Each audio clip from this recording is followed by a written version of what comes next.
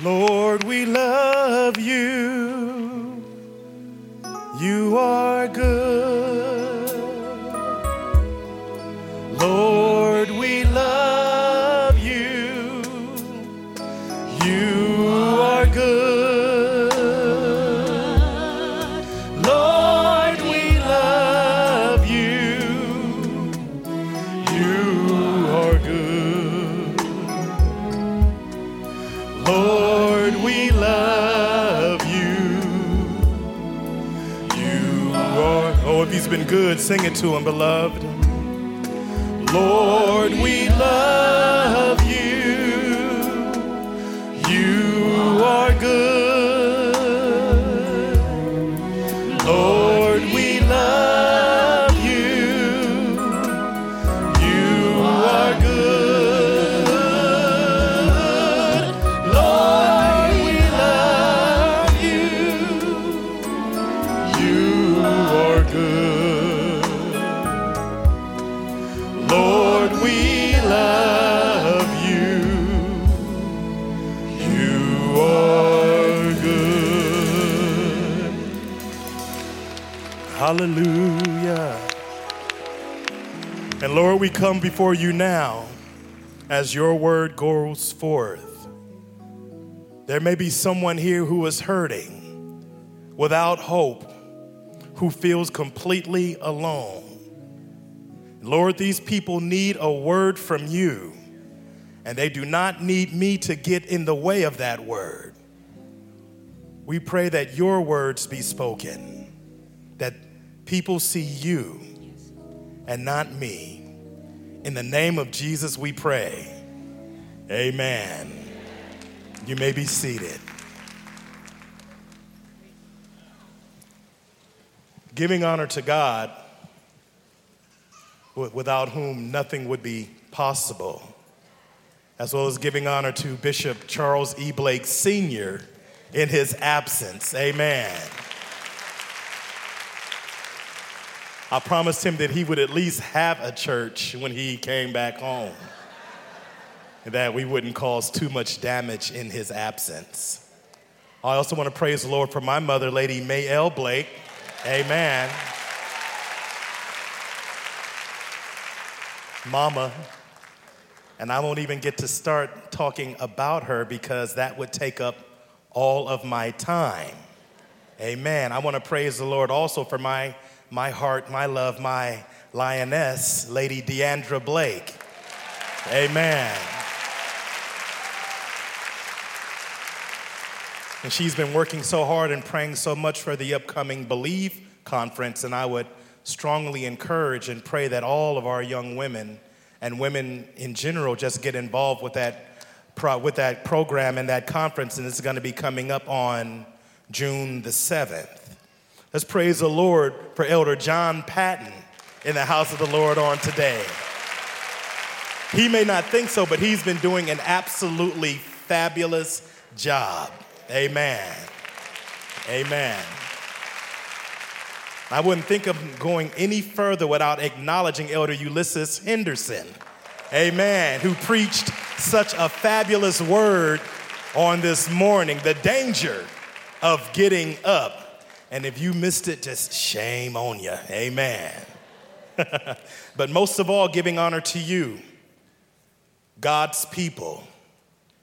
I don't think that I can describe to you how blessed I feel to be able to serve and worship the Lord with you, with such a beautiful group of people as you who make up the church of West Angeles. It has been the great honor of my life to be able to serve and worship the Lord with you as your assistant pastor. I want to thank you again for allowing me to serve you in this capacity for this past year. Sometimes I feel like we've grown together, you see, because in the same year that I was born, 1969, Elder Charles Blake Sr. became pastor of West Angeles Church. So my age matches the exact time that we as a family has been a part of West Angeles Church. All I have to do is think of how old I am to know how long Bishop has been pastoring here at West Angeles. It seems almost surreal. Every once in a while, I'll drive past old West Angeles on 5th and Adams, and I can still see myself as a little boy climbing that tree out there. I can still see myself running around the parking lot after service being told by Lady May that if you don't act like you got some sense, you're going to get a whooping when you get home. Now stop running around this parking lot and sit down over there. I remember us moving into the North Campus when I was just 12 years old back in 1981. And as I moved into my teens, I would sit in the back of the church towards the rear over there on the west side because I thought that I was too cool to sit up front with the kids and some of the older folk. And now I look at us here in this grand cathedral and I see how much we've grown, West Angeles. Now I look at myself and I see that I'm one of the older folk. And it almost brings tears to my eyes to see what God has done in the life of West Angeles, from that little church on 5th and Adams to where we are today. Amen. Praise the Lord.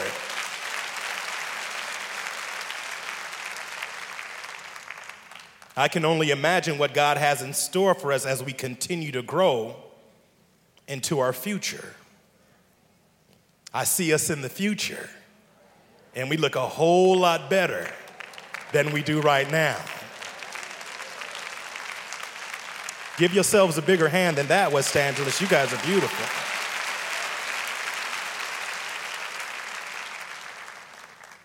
However, near the time when I was first appointed as pulpit manager around 5 years ago in the year 2009, I'll have to admit to dealing with a special kind of stress and trepidation whenever I thought about West Angeles Church.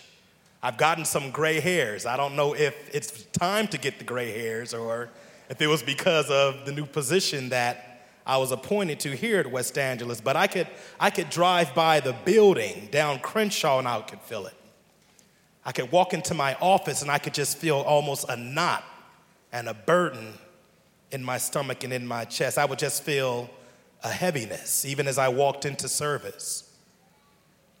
This stress, this trepidation would feel no stronger than when I would be watching Bishop preach the word. Sitting in that assistant pastor's chair, sooner or later you're going to have to ask yourself, could I preach to this great group of people Sunday after Sunday after Sunday after Sunday after Sunday after Sunday after Sunday? Every time you go to the podium, somebody trying to take your measure, trying to figure out if you have what it takes, or just outright deciding that you simply don't have what it takes. There's no way that I'm ever going to be able to preach like my father, I would say to myself. There's no way that I'm ever going to be able to minister like that. I haven't been preaching since I was 16 years old like he has. When I was 16, my biggest concerns were playing football, getting my driver's license, and how to talk to girls. That's what I was concerned about when I was 16. But when Bishop was 16, he was already preaching the word. When Dad was 28, he was appointed as pastor of West Angeles Church. When I was 28, well, let's just say that I wasn't a model church member.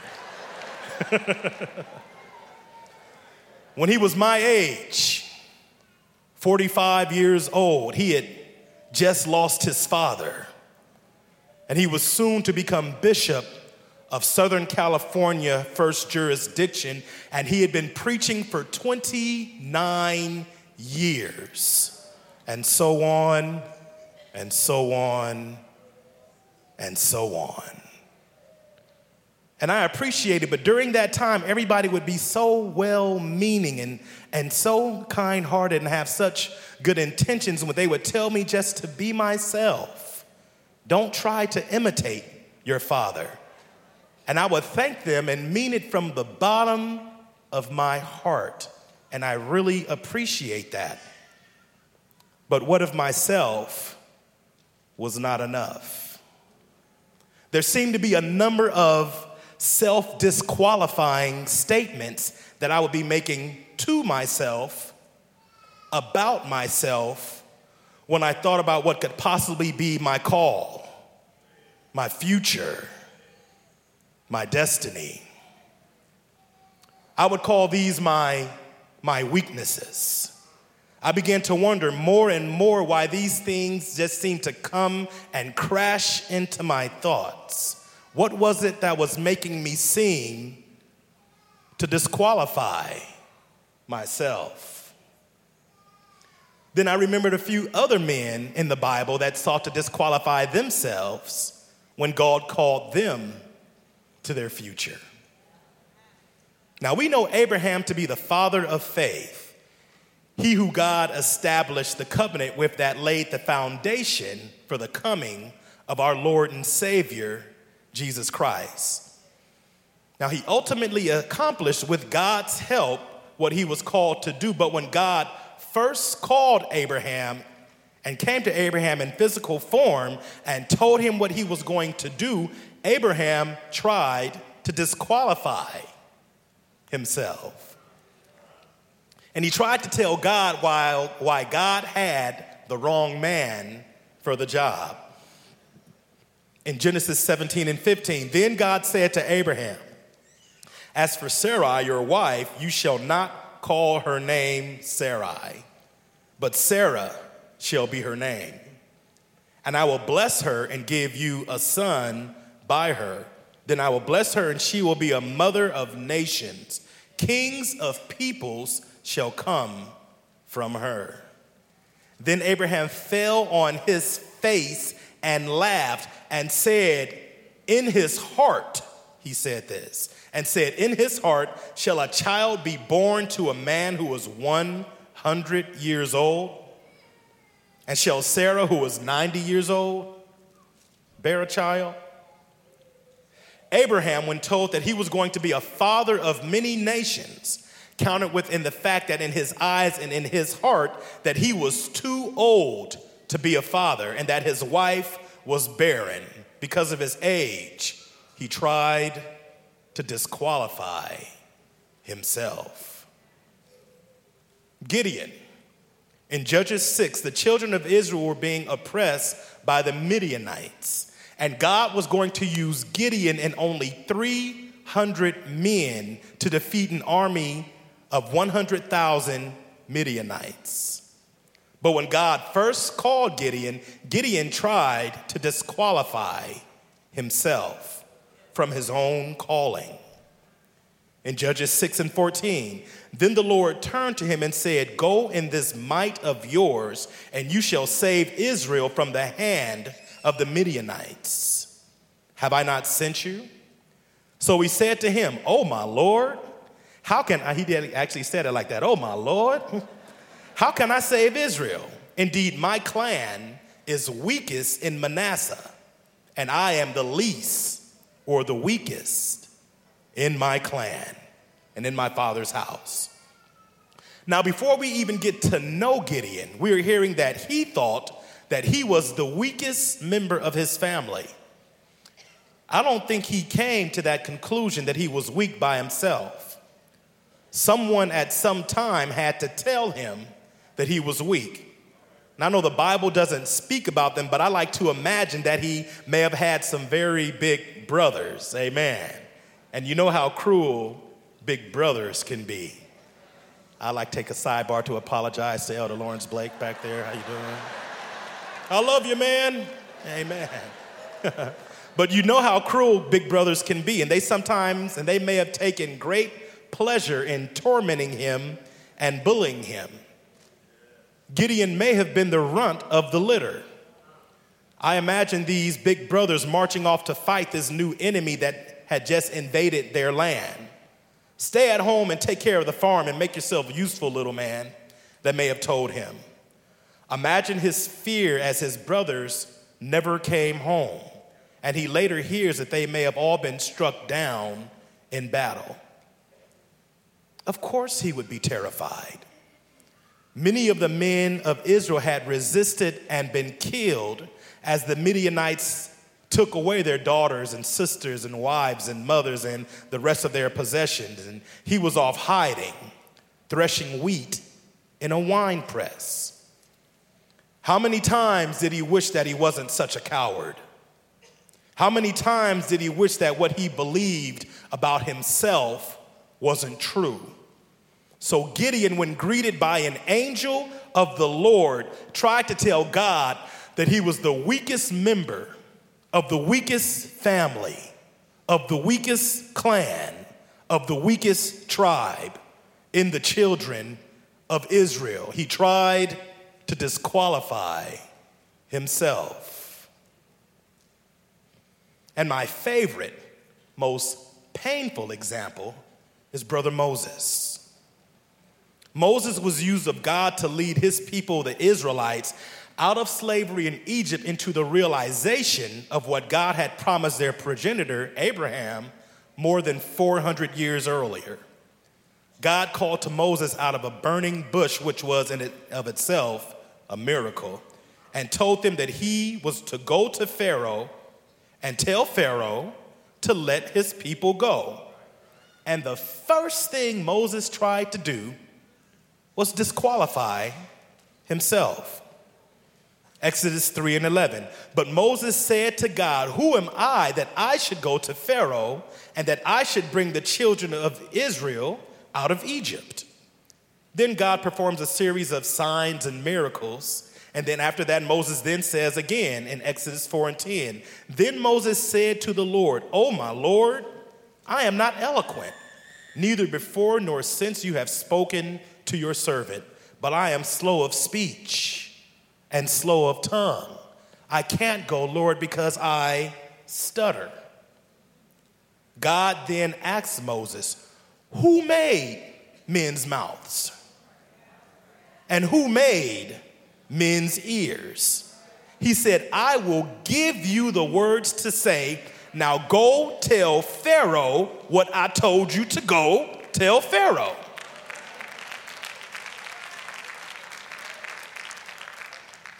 However, in Exodus 4:13, but he said, "O my Lord, please send by the hand of whomever else you may send." Now here comes the sad part. Exodus 4:14. So the anger of the Lord was kindled against Moses, and he said, "Is not Aaron the Levite your brother? I know he can speak well.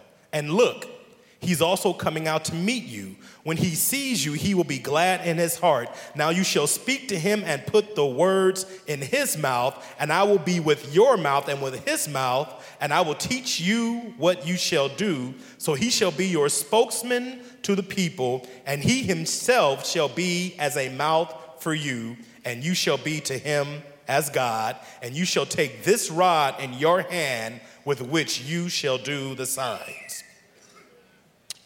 Now, Aaron was not called originally to speak to Pharaoh. Moses fought so hard to disqualify himself to God, the maker of all tongues, mouths, and ears, that God ended up having to bring someone else in on the call that he had for Moses' life. I have to wonder what would have happened if Moses had just taken God at his word and did what God told him to do and believed that God would be his mouth and would tell him what to say. I have to wonder how much more God could have done in Moses' life if Moses had not spent so much time promoting his weakness to God, so much time disqualifying himself. Y'all follow me so far? Amen. But these men when they first came in contact with the knowledge of their cause, through miraculous visitation of God or of one of his angels, all responded with a number of self-disqualifying statements. They responded with their weaknesses, their deficiencies. They responded with what their past and their circumstances told them about who they were. They were all told that they were going to do great things for the kingdom of God, and they all tried to tell God that he had the wrong men for the job. They were standing face to face with the immutable, eternal, visible presence of God who believed in them, and they could not believe in themselves. Because God would not have called them if God did not believe in them. They all tried to disqualify themselves. Now, I have to admit that I have kind of a problem with these guys. You see, I've never seen no burning bush. I've never argued or bargained with a physical manifestation of God Almighty and told him to adjust the laws of physics to fit my view and tell him to put dew on the ground and not on a fleece and then put dew on the fleece and not on the ground. I've never been met and woken up in the middle of the night by an angel saying, "Thus saith the Lord, do this." Never been in any of those kind of experiences. These men had the experience of communicating with actual physical manifestation of God's existence and indication of his will, and they still doubted his word. And I have to ask myself, how much faith is necessary when you've seen God with your own eyes? God has used much quieter, subtler ways of talking to us about his will, and we are invited, no, commanded to follow his law and to do what it is that we are told to do through his will. But blessed are they that have not seen and still believe. Blessed are you who have not seen and still believe. I'm reminded that all of us are given a call. All of us are given a gift. It screams, it claws to get out of us. How many of us have had things inside of us, things that we've always wanted to do, things that we would love to be able to do, dreams, aspirations, things that you've always wanted to do? Like, if I could, I would be a writer. If I could, I would be a doctor. If I could, I would be a pilot. I would be a dancer. I would be a painter. It's what you've always wanted to do with your life. It's what you know God called you to do. Its greatness mocks you. It haunts you. It calls out to you. But even now, life has given you what we would call deficiencies, weaknesses. Things like, well, I didn't finish school or get a degree, or like, I'm too shy to speak in front of a crowd, or like, I got a prison record, I couldn't do that, or that would take too much time. God has called all of us to a certain task. Yet most of us, even most of us here, have tried to disqualify ourselves and tell God why we think he chose the wrong person for what he would have us to do. Why is that? Why do we believe that it is only through others that God could do something great? Why do we believe that we ourselves cannot be extraordinary? We look at stories on the news of this billionaire or that person who did all of that, and we think that it could only be through somebody else that greatness can be achieved. We forget that when a healthy adult male expends his seed, he releases 40 million to 1.2 billion sperm cells in a single discharge. 1.2 billion sperm cells in a race, and only one can win. Only one can fertilize the egg. The rest will die. The cell that became you fought up to against 1.2 billion opponents and won.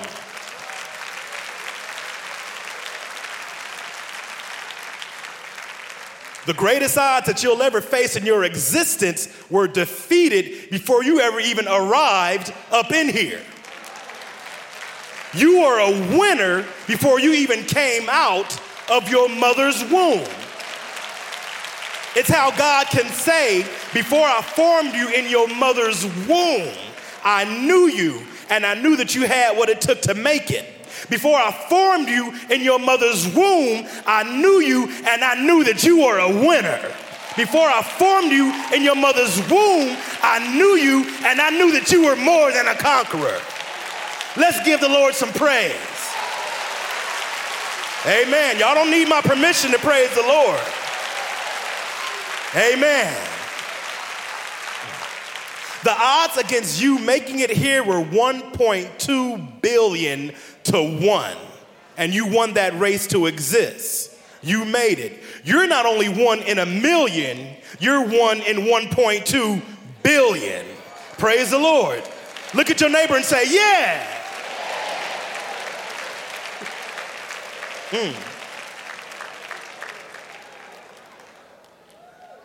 You are one in 1.2 billion. It's just that what has happened since your arrival here that has given you the impression that you can't make it, that you can't do it. It is just what has happened since your arrival here that has you thinking that you could never accomplish something great in this world for the Lord. But all of us, whether you acknowledge it or not, have been given a call. Psalms 107 and 23 says, those that go down to the sea in ships, who do great business on the waters, they see the works of the Lord and his wonders in the deep. The writer of this passage is saying that if you stay on the shore, you never really get to see God's greatness. He's saying that you have to launch out into deep water to see what God can really do.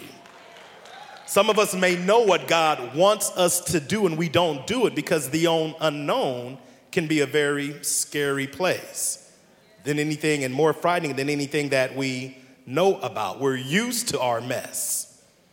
And even though we don't like it, it's mess that we know about. And if we launch out there, it's going to be different, and fear of the unknown scares us.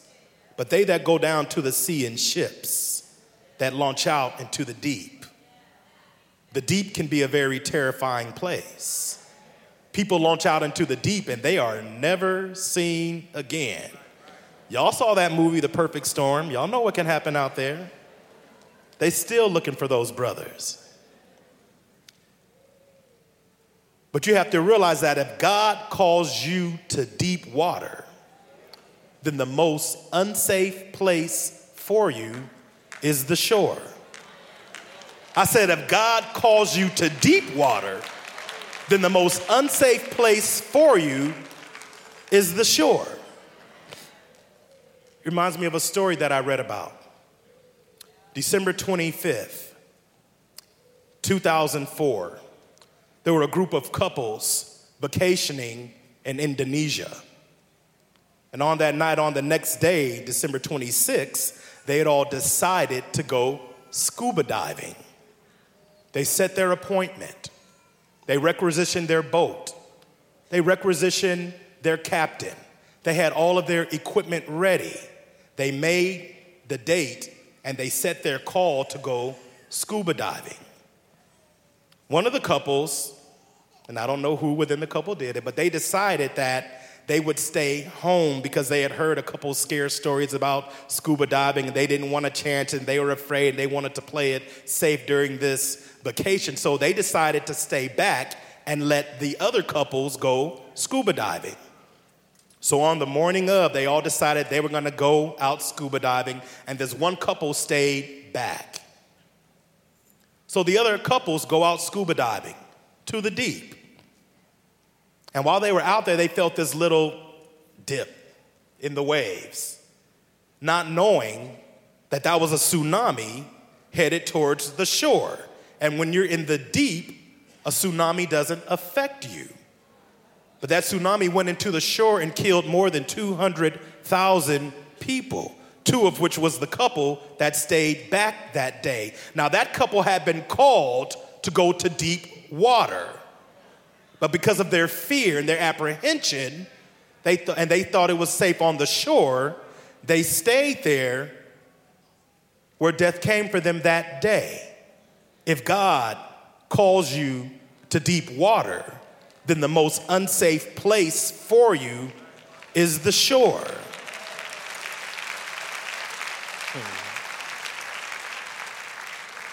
But God has called all of us to deep water. Some of us ignore this call every day, and it soon becomes easy to put it in the back of our minds, to pass it off as daydream or fantasy. But others of us are faced with it every time they drive down the street and look at their church. Others of us are faced with it every time we walk into our office. Everywhere we look, it haunts us. It cries out to us when we see how things are in the world. It cries out to us when we drive down the street, when we try to sleep. It's always there. And even though we are 1 in 1.2 billion, how are we to deal with these things that we would call weaknesses? You can't deny them and act like they don't exist. Abraham actually was too old to be having a baby. Moses actually did stutter. You might actually have a prison record, or you might actually have not graduated from high school. So what's the answer? What's the secret? What is the mystery? How are we to deal with these very real weaknesses? It reminds me of another story. Story about a young boy, 10 years old. I like to call him Tyler. Tyler was a young boy, 10 years old, who lost his left arm in a tragic car crash, growing up with one arm. So about a year or so after the accident, Tyler decides that he wants to study judo, which is a very interesting thing because you usually need 2 arms to study judo. So Tyler looks around and he finds this old Japanese judo master. And the judo master kind of looks at him and he says, "I'll train you." So Tyler begins studying judo. Tyler practiced judo with all of his might. It wasn't just something that Tyler did, it became Tyler's lifestyle. A one-armed practitioner of judo. He practiced day and night all the time until it became a part of him. After a few months, Tyler recognized that the judo master only taught him one move. So he goes to the master and he said, "Master, I've been practicing and practicing and practicing with everything in me for all of this time, but you've only taught me one move." The master looks back and smiles and says, "It's okay. You practice that one move. It's the only move that you'll ever need to know. You practice it."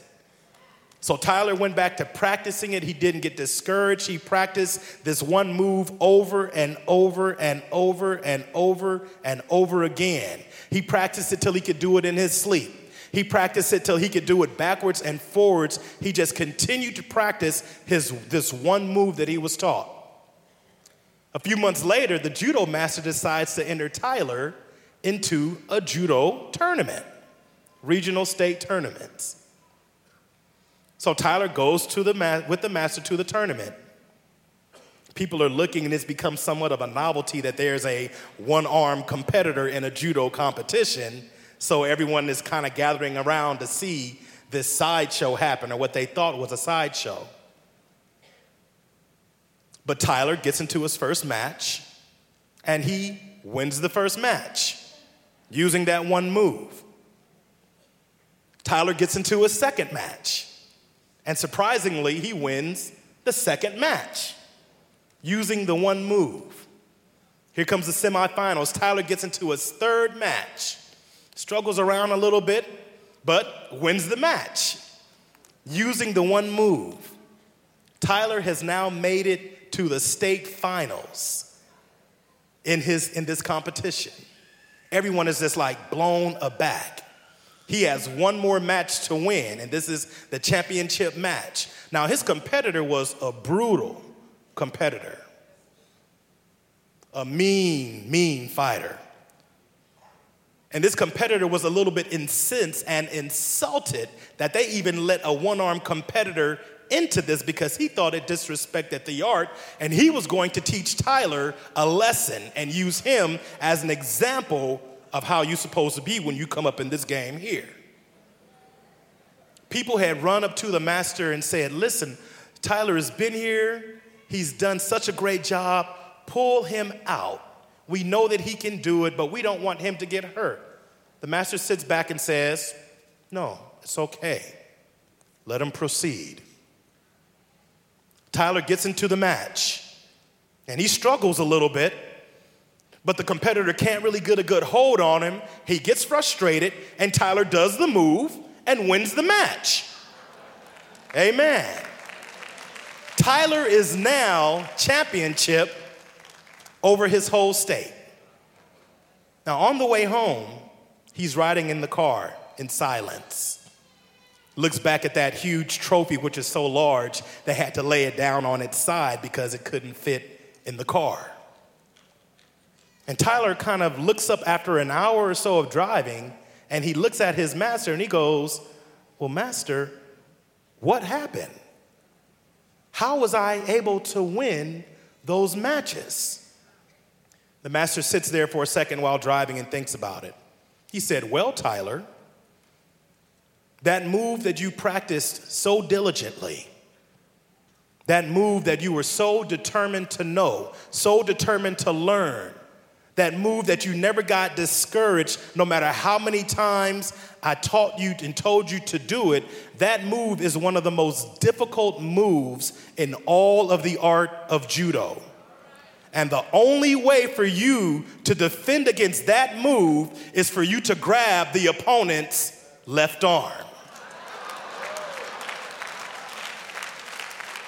Through diligence, through determination, to stick-to-itiveness, through practice, through dedication, through doing what he knew he was supposed to do, Tyler's greatest weakness became his greatest strength.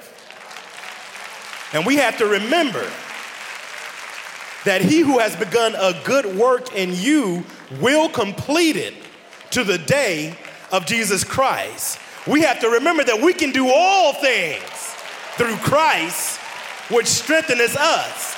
God has something that he wants each one of us to do for the building of his kingdom here on earth. And the great tragedy of our lives would be for us to think that we could not do that thing because of what happened or what we have done in the past, because of the wrong that we have done. If any man or woman be in Christ, they are a new creature. Insert praise right there. You can praise the Lord. Amen. I mean, we put limits on God when we say that he could never use us to do something great because of what we used to do or who we used to be, or because of something that we consider a weakness. In doing that, we are telling God that we don't really believe that he has truly forgiven us and that he can't really use us. We're telling him that we don't really believe that he can do what he said he can do. What we are really saying is that even though we know that God has forgiven us, deep down we have to admit that we haven't really forgiven ourselves. Amen. I had to admit that there are some things that I have not forgiven myself for doing. That when I think about those things, I still kind of cringe. Y'all know what I'm talking about. Some things that y'all have done that every time you think about it, you break out in a cold sweat. Every time you walk in church, you're like, oh, my Lord. But it was those same things that I have used to disqualify myself. It is those same things that I have used to disqualify myself from the thought that God could use me to do something meaningful and relevant in this world, something great in this world. But God wants us to know and truly believe that when we put our lives completely in His hands, that the extraordinary is possible, that our mess in His hands can become our message, that my weakness can finally become my strength when I give it to Him. And with that, I will read my text. Amen. 2 Corinthians 12:9. And he said to me, my grace is sufficient for you, for my strength is made perfect in weakness, your weakness. Therefore, most gladly I will rather boast in my weaknesses, that the power of Christ may rest upon me. That the power of Christ may rest upon me. That the power of Christ may rest upon me. Now, isn't that what we all want? Ultimately, for the power of Christ to rest upon us. You see, when the power, the Spirit, the presence of God comes upon us, then things happen. When the Spirit of the Lord, the power of Christ, rested on Abraham, he fathered a child at 100 years old. When the Spirit of the Lord came upon Moses, he lifted his staff and the Red Sea parted. When the Spirit of the Lord came upon Gideon, he blew a trumpet and defeated 100,000 Midianites. When the Spirit of the Lord came upon Samson, he tore a lion apart. He killed 1,000 men with the jawbone of a donkey. When the Spirit of the Lord rested upon David, he became a giant killer. He became a destroyer of kingdoms. When the hand of the Lord rested upon Ezekiel, he had a vision of a valley of dry bones. When the Holy Spirit came upon Mary,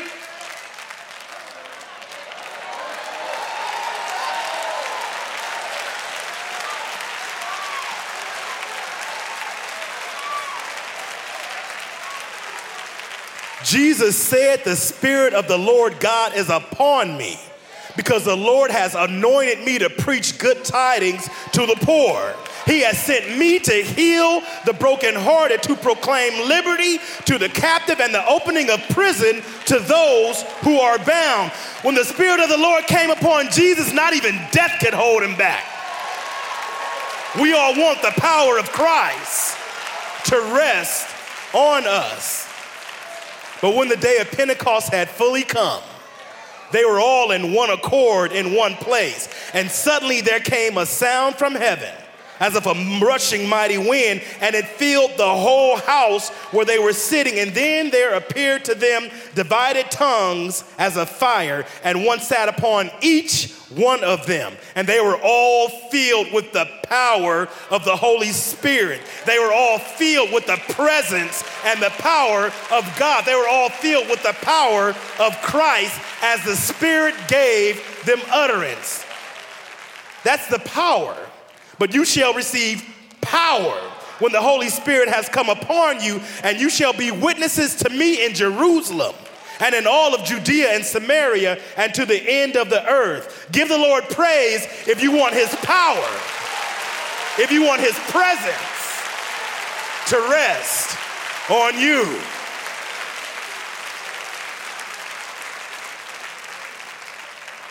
God used everyday men and women like you and me. When the power of Christ rested upon them, they healed the sick.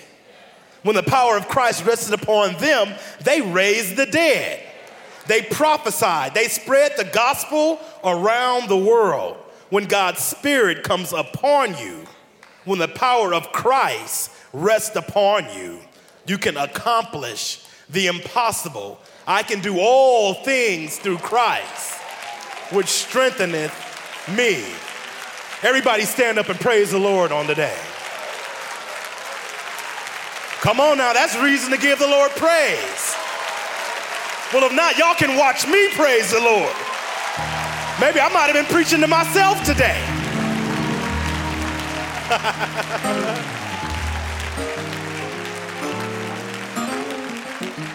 There is power in the name of Jesus. There is power in the name of Jesus.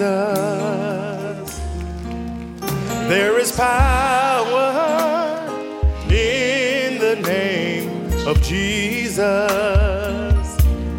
to break every chain. Break every chain. To break every chain. Break every chain.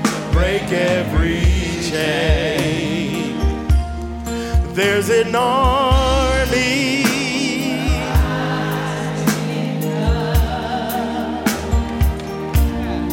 There's an army. Oh, give him praise, West Angeles. Hallelujah. You have the victory.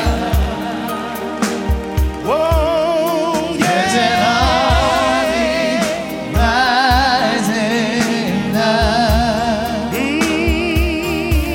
to break every chain, break every chain, break every chain. Hallelujah. To break every chain, whoa. Break every chain, to break every chain. Hallelujah. As they play softly,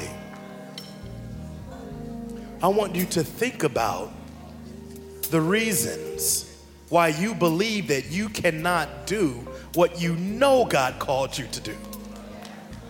God has put something deep down inside of each and every one here. And if you are alive and if you're still breathing, you know that He knows who you are. You are not only 1 in a million, you are 1 in 1.2 billion.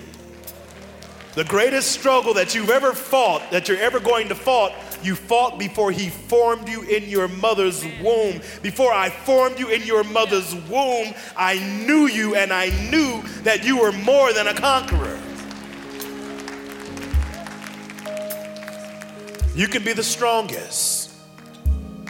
You can be the smartest, most talented person in the world. And you may think that you don't have any of these weaknesses. You may think that you've already made it and that you've arrived and that you dealt with all your weaknesses and you got it all figured out. But if the Spirit of the Lord does not rest upon you, then nothing is going to happen.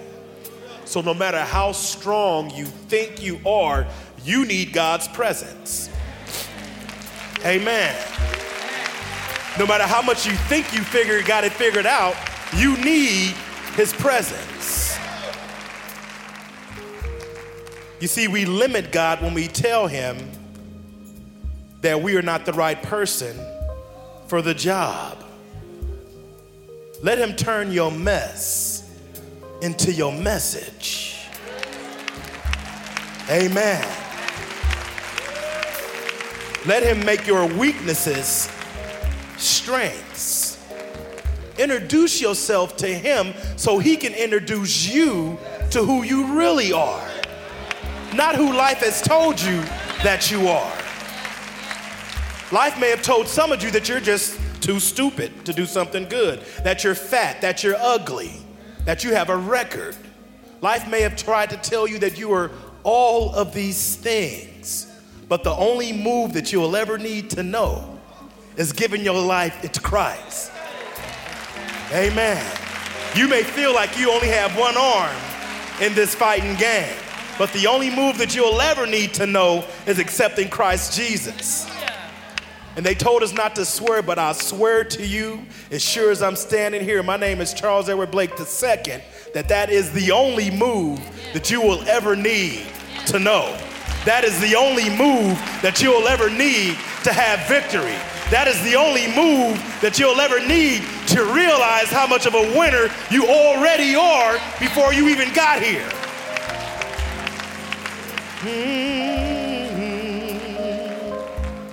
The only move you'll ever need to know. And I realize that there is someone here that might not have even learned that move yet. There might be someone here who has thought about how much you would like to do something great. That may have thought about how God has given you something and you simply believe that you are not the right person for the job. But I stand here before you today to let you know that if you put your life in the hands of Christ, there will be nothing that you cannot accomplish. There will be nothing that you cannot do, because you can do all things. I mean, you can do all things through Christ, which strengtheneth you. And if that's you,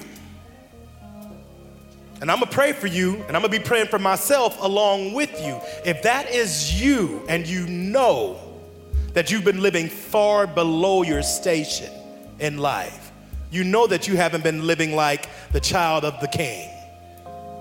You know that you've been living as a pauper when you know your Father rules the kingdom.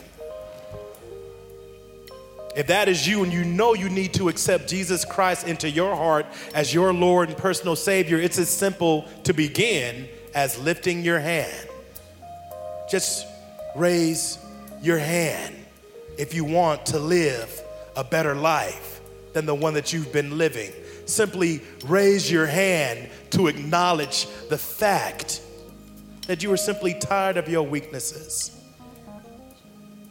and that you want more out of life. How many of us here want more out of life? How many of you here want more than what life seems to have handed you? How many of you here know that you can be more than what you are? Well, if that's you, then simply raise your hand. It's as easy as that.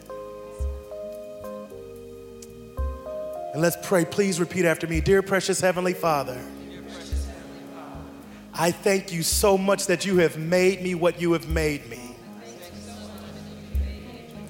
I realize that everything I've been through is a part of your plan.